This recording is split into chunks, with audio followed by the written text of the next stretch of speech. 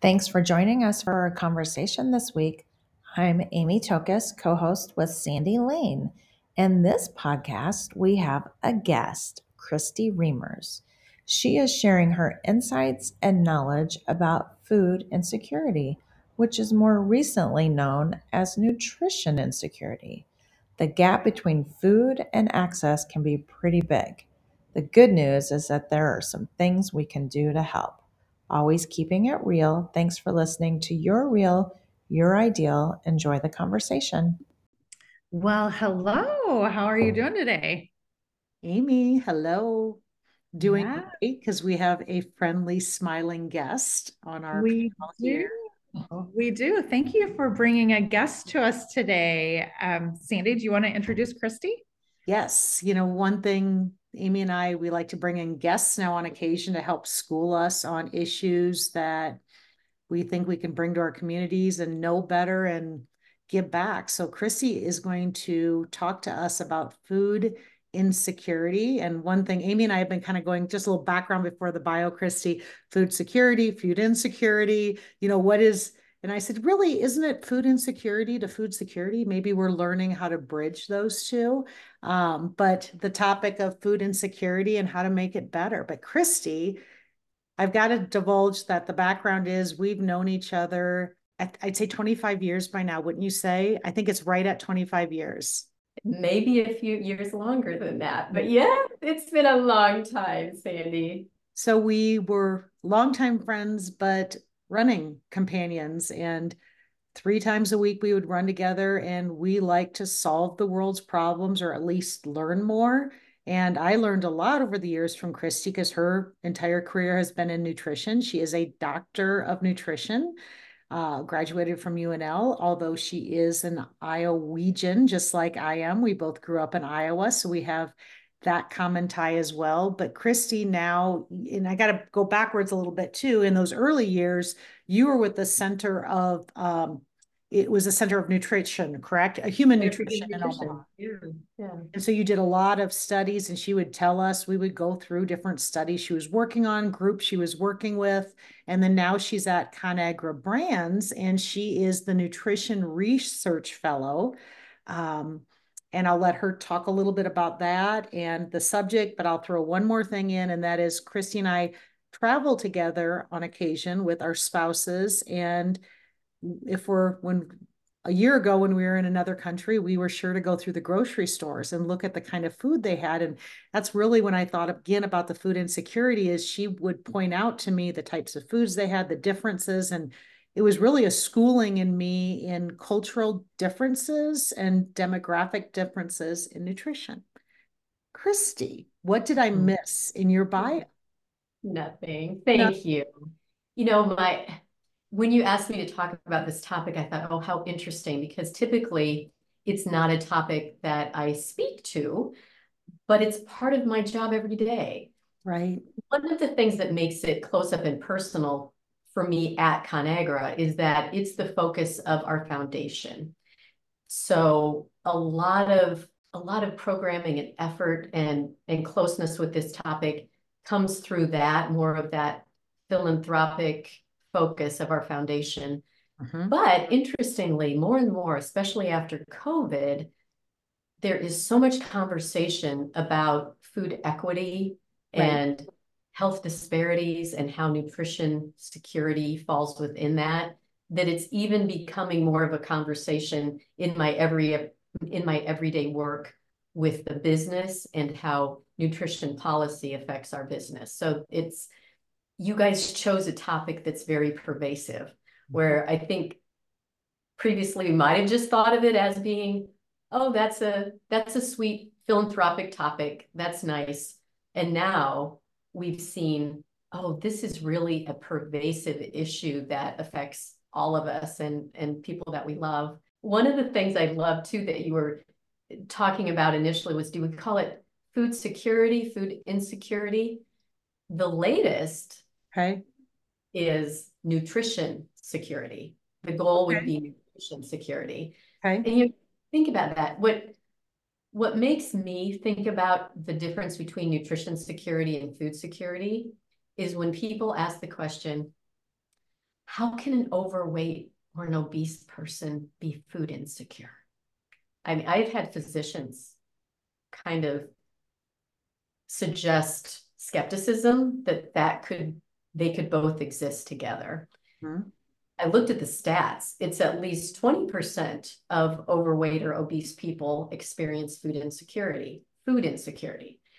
So when you think about, Kristi, yeah. explain that, the connection of that, because I was looking it up and I did see that that's one of the side effects of food insecurity was obesity and diabetes, which I guess I can see diabetes because you're probably getting less nutritious food. Is that the same with obesity? There's a lot of hypotheses. So obesity would lead to diabetes. That would be the connection there. But it's like, how can it be connected with obesity? And I think that one of the connections is this idea that I'm not sure about my next meal. It's more about what's coming next. It's not necessarily about what's absolutely the here and now. And so you can see in that circumstance where you're like, I've got $5. I want to make sure I get enough food now because I'm not sure what's coming later. And so there would be that tendency to buy high calorie, inexpensive food. Yeah. Okay. I'm gonna fill up on a bag of chips and it's going to cost me $4, as opposed to, oh, I think I'll go get some produce and cook it up and have a nice balanced meal. You know, there's just that difference in behavior that is caused by this, you know, all channeling down from lack of financial resources primarily. Yeah. So it's really getting to that place of nutrition security where you feel like people are able to prepare meals, eating the foods that they need and that they like, as opposed to just, what? You've got potatoes in the cupboard, you know, you got something. I'm thinking back to previous conversations we've had, but with all good intentions back in the day when Michelle Obama was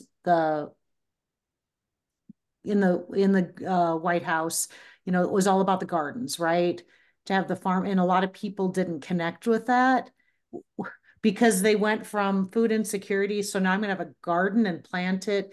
What is the bridge, Kristi? How much is education? So you can provide money, right? Or availability. What's the step from going from that food insecurity and maybe lack of knowledge and what the nutrition is? How do you bridge that it's effective? Oh gosh, Sandy, I think that's the $1 million question.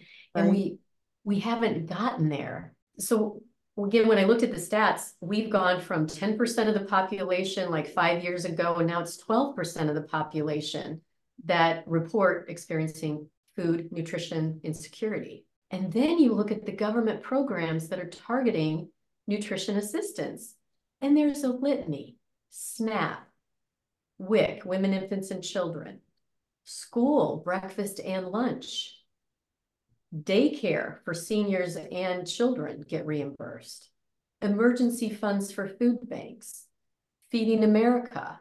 Mm-hmm. And we can all think about in our communities, you can't hardly sneeze without being asked to volunteer for this, you know, donate food here, or, you know, go work at your food bank. I mean, it feels like from the outside that, wow, we have this fantastic infrastructure. How could anybody be hungry? And I think, again, there's probably so many reasons. There's probably language barriers, getting access to some of these things. There's just resourcefulness. You have to fill out a few forms and know where to go to get the free meal, you know. So if you're not resourceful, you might also end up where you're insecure. There might be some barriers as far as pride goes. You know, I don't do welfare. I think there's probably all kinds of things like that. But I do think there has to be, part of the issue is that gap between here's the food and, well, what do I do with it? I don't like this. How do I don't have a kitchen. I don't have a freezer. How do I prepare this? I don't know if you guys have, I'm sure you have, I know you have volunteered at food banks and things like that. And especially during COVID, when we were giving away the big boxes of foods, we would give away like boxes of onions. Well, here you go. Here's a box of onions. Oh my goodness, what do you do with that? I remember volunteering at a feeding site for unhoused people, and the garbage was full of fruit cocktail. And on one hand, you think, if they're hungry, why wouldn't they have eaten the fruit cocktail? And then you realize, if you don't like it, you don't like it. And it doesn't really matter. You know, you're gonna, if there's other food, you're gonna fill up on other things and you're still gonna throw away food. So there's preferences, there's resource issues, there's language barriers. I think there's just so many barriers that allow this nutrition security to stay prevalent really in our rich country. It's kind of hard to believe. It's, it's interesting, Kristi, as you say that, because I was just sitting here thinking, I'm looking outside. I'm like, boy, if I were hungry and I didn't have access to food, where would I go? And it's like, who would I approach? I have no idea. It was just like, there's not a sign saying, here, I can help you. I'm safe. I'm a safe person to approach to say that you need help. There's just, I can see where it would be hard for somebody. Yeah. Yeah. I think there's a lot of empathy for children. When you think about hungry children, nobody would want to deny that group. There's probably less empathy for adults that we would look at and say, you could be working. Or sometimes it's even a family living in suburbia that would appear to be fine, but after the car payments made, the rent payments made, and the cell phone bills are paid, there's not enough money for food. And so there again, you could have some of the belt tightening coming around food instead of some of those other expenses. I remember going through a case study where that was a true example, is where they said, well, the family, they all have cell phones, they have car payments. So-and-so needed new shoes for whatever sport, blah, blah, blah. They didn't have enough money for food. And so they, in fact, qualified for food stamps. And I was like, seems like a poor job of budgeting. That was my sort of unconscious bias, becoming conscious of, but really, I guess, do you say no to a cell phone in this day and age? Do you, with rent increasing and really the price of food increasing so much, you can really see where families that you don't think would be struggling are struggling, and and really don't know where to go.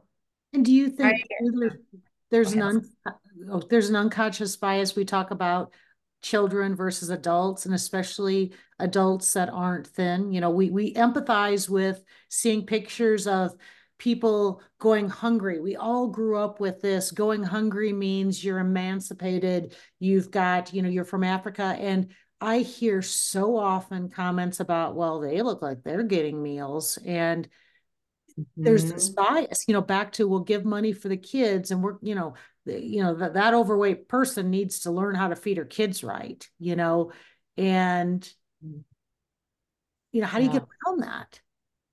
Yeah. It's, and until it hits home, I think it's really hard. And when you, like you were saying, Amy, if I was sitting here hungry and I didn't have food in the cupboard, what would I do? But think about that, the discomfort of that, where I am hungry. I don't have money on me right now. And we've all probably been here, right? Whether it's in an office where there's not food, or you were on a group experience and there's a couple hours between you and food and you're starting to get irritated, and it doesn't matter what your current body weight is, you're hungry and you feel like, I don't have any control. I'm hungry and I don't have any food to eat. And it's just this, it's a very, primitive response, right? We're all really wired to seek out that food. And when we don't have it, it causes really uncomfortable feelings. Yeah. So the bias is really interesting to me. I remember I worked at a food bank down in North Kansas City one time, and I can't remember what it was called, but the guy was giving me an orientation, and he was talking about the packaging on the food, not to have something that needed a can opener and things like that. And I was like, well, I have never heard that before. And I remember doing food drives down at the kids' grade school. And it was like, oh, we can buy pounds of flour to get the weights up on our gathering so the class wins. And I'm just like, okay, let's think of useful things to Right. give to people, And they do not just something with the something. onions with that, the onions and the flour together, Yeah, right? Think right. about that. You would win. Yeah. Yeah, right. Exactly. It's just, I think being aware of the end user is really important. And the other thing that he told me is he said that they didn't have any limitation on what people took. He's like, they can take whatever they want and how much they want. And he said there's some pride to be able to have some control. And also he was like, people don't take stuff if they don't need it.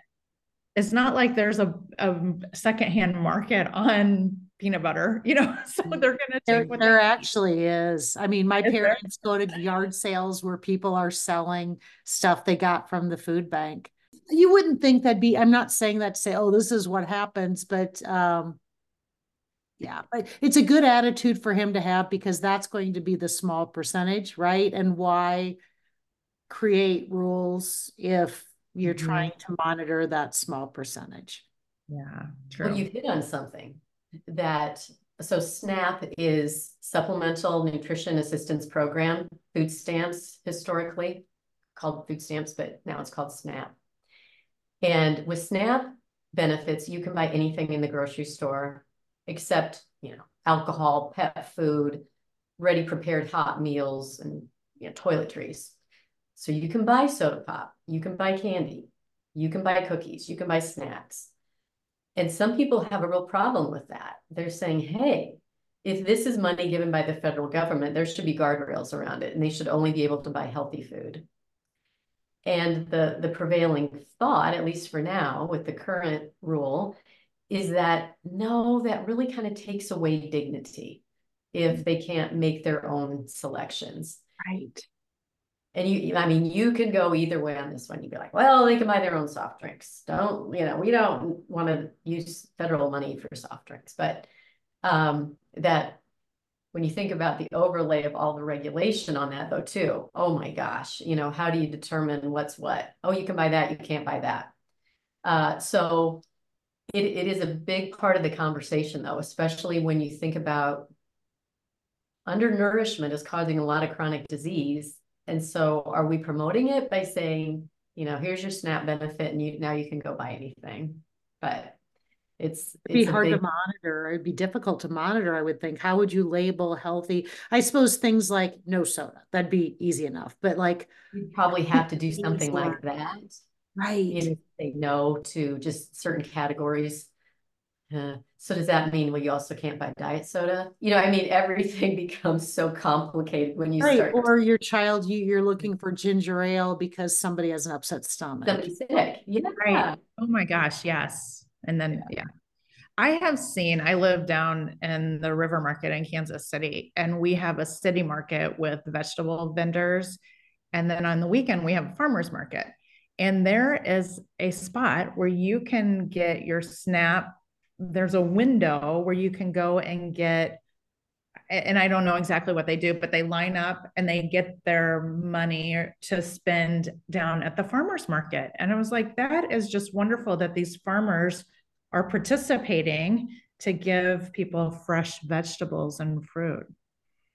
So that's a federal program, Double Up, SNAP Bucks, it's sometimes called, for produce, where they can double their SNAP benefit or double their WIC benefit, whatever government assistance program.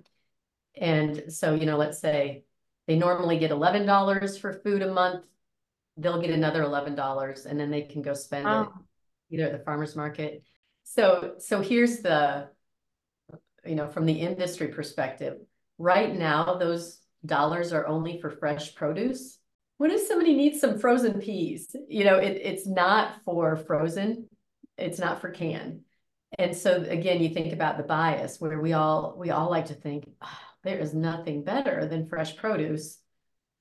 But then you think how your eyes are bigger than your stomach at the farmer's market, and you get it home and it sits in the refrigerator for 2 weeks, and then it's like, oh, this is getting mushy, and you throw it away.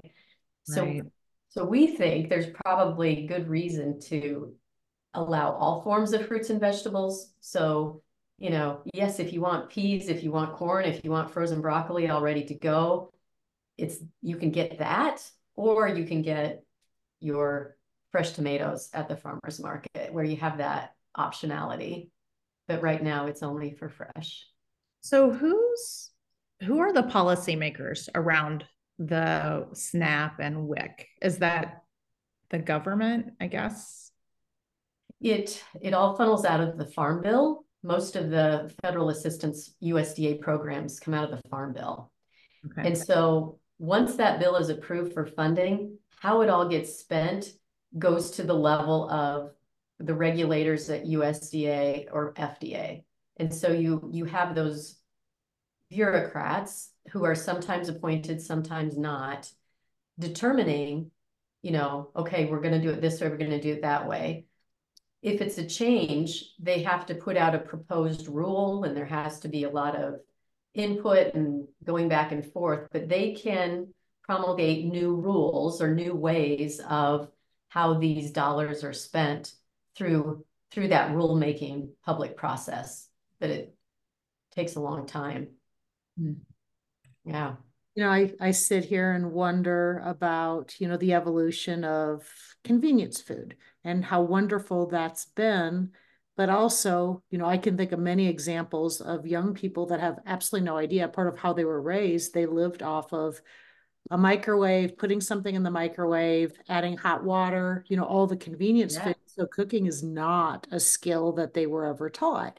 And then I'm thinking back to the onions and the flour, and I'm thinking of John Steinbeck and Grapes of Wrath. And, when they, huge food insecurities, right? But they knew how to make anything out of potatoes or the bread. But, can you even bridge the technology advancements for not knowing how to make nutritious food because it's always been handed to you without an outlook on looking at the label, right?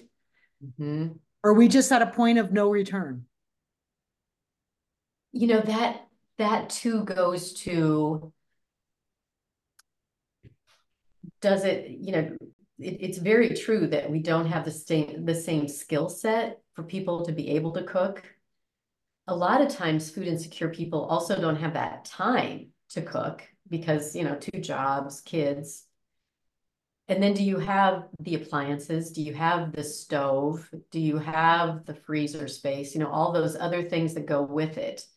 So in some cases, while you could look at convenience foods as the problem, they could also be the solution. Right. For those people that are living in a studio Right. apartment, don't have a lot of those things, or people that are living in shelters or all of that. So, ideally there's a balance, but I think for a lot of folks, having some of those convenient items, what population it makes me think of is college students. Right. And we may all kind of be of that, we can either remember when the kids were in college easily, or have college kids now, where that is a population where we're starting to see shed light on that tons of college kids are food insecure.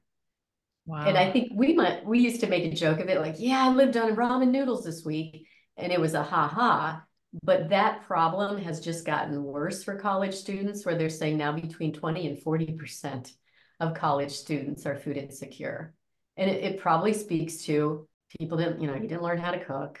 Now you're left with breakfast cereal and ramen noodles. And again, what college kid thinks, oh, I'll go apply for SNAP, but they could, Right. It's like, that's an Who's gonna option. think of that? Yeah. Yeah. So that's really a population that's starting to get attention. And how are they learning and getting through the day if they're food insecure? So And you can start the cycle of obesity too, right? Again, I always said, Chris, you've heard me say this before with my three sons with varying degrees of adulthood and at different ages. I can tell you they were heaviest, puffiest, and, the most body fat when they had the least amount of money. And it wasn't because they could afford the gym. They were eating better food, being able to, being mindful about it. But really, it wasn't just going to Dollar General and buying the cheapest of what they could afford and eating that. But when they were the most nutrition insecure was when they had the least amount of money and they were at their heaviest. Isn't that interesting? Yeah. Yeah, that body weight doesn't, a low body weight doesn't mean that you're food insecure. I think sometimes it means just the opposite, doesn't it? So, Kristi, what can the normal person do? We all are good about going to the food bank and, bringing the heavy flour to the school systems and, donating. I've got a little packet from the Boy Scouts. They're going to come back on Saturday. Yeah. What else can we do? What can the common person do to help with the issue? How can we make it better? Mm-hmm. I think that besides, of course, being active in your community is the best way, and being mindful of the end user, like you said, Amy, where it's like, okay, let's not just do onions and flour. Beyond that, there probably is a political overlay where, how do we continue to support funding for food, or do we expect not? I know there was sort of a controversial episode in Nebraska where the governor refused the federal funding for summer food assistance programs for children in Nebraska because, quote, I don't believe in welfare. And okay. I'm not sure all the circumstances that came together, but he's reversed that position, and now Nebraska is accepting that federal money for the summer food assistance programs. So I think there is a lot of education that needs to go on, even with our leaders, our politicians, policymakers, to understand that nobody wants to be on food stamps. Nobody really strives to think this is it, man. Give me money for my kids' foods and that's making me happy. That this is really something that's helping people and it's a need. And sure, there are abuses, but for the most part, the more we can do to support this and separate the food from all these other issues, knowing that we probably need to address the other issues to really solve the problem, issues of financial disparity, racism, all of it that we've become more aware of now. How do we establish more equity? It's not about just continuing to give food, right? It's about solving those bigger issues of housing and jobs and all of the biases that we know are happening in our society. That's probably the ultimate solution. But until then, making sure that there is a way of dignity to get people connected with food is certainly, I think, the minimum that we owe our society. I agree. Food and healthcare. Like, just let's keep everybody healthy and fed, and then they have the dignity and they have the strength to go work. They just have more, they feel more empowered, I would say. And it's just imagining a world where nobody had to try to figure out where they were going to eat. There's just always a place and there's always something available. I just think how that would change a lot of people's lives. Mm-hmm. And the right kind of foods too. Right. Yeah. We probably have an environment that's way overrun with food in general, but it's not necessarily the right kinds of foods. And so there's a whole systemic change that needs to happen there too, to bring around that mentality of the food I want is the healthy food, as opposed to the food I want is just what tastes good. Right. Is there a link between, because I've heard this term of food deserts. Are the food deserts, do they tend to be where there's more nutrition insecurity? Is it linked together? I would imagine so, Amy. There's been food desert, what a phrase, right? It's like, wow, that just creates boom, right there. You're right there. Yeah. And so for a while, there was a real effort to try to bring department stores or grocery stores into the food deserts and make a difference. And they found it really didn't make that much of a difference. Isn't that interesting? Where it wasn't necessarily the proximity of a grocery store that was impacting the nutrition of the people. Like you could get on a bus if you really wanted to go to the grocery store, what have you. And I was surprised at that research, but they're probably, especially in today's world of food delivery and all this, that the concept of the food desert is probably less of an issue. And again, it's probably what kind of food is available. Do you have, is it the corner store that doesn't have any fresh fruits and vegetables? And is that where the most exposure is? But I think what we know is it's low income. And of course, we know that those, there are fewer retail outlets when you get into lower income. Right. You know what that makes me think, though, is the goal of Dollar General, and although not, I think it's Dollar General, but thinking about dollar stores, they have become one of the main grocery stores for a lot of underserved people. Mm-hmm. And their goal is to never be further than 5 miles away from any small town, any population. I mean, I don't know if you've ever noticed where you'll find Dollar Generals and dollar stores. It's like, there's nothing around here, but there's a dollar store. And so it's kind of helping to solve this food desert problem because they're starting to make this part of their business model. They've got frozen vegetables, they've got bananas. They got limited produce, but they do have produce. They do. Amazing. That's amazing. Yeah. Yeah.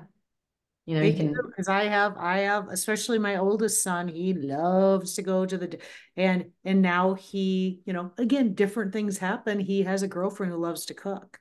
But they don't like to go to the grocery store. It's overwhelming to them. I think it makes them anxious because there's so many people. So they like Dollar General, and they'll think through what they can get at the Dollar General for what they cook at home because they're avoiding the grocery store.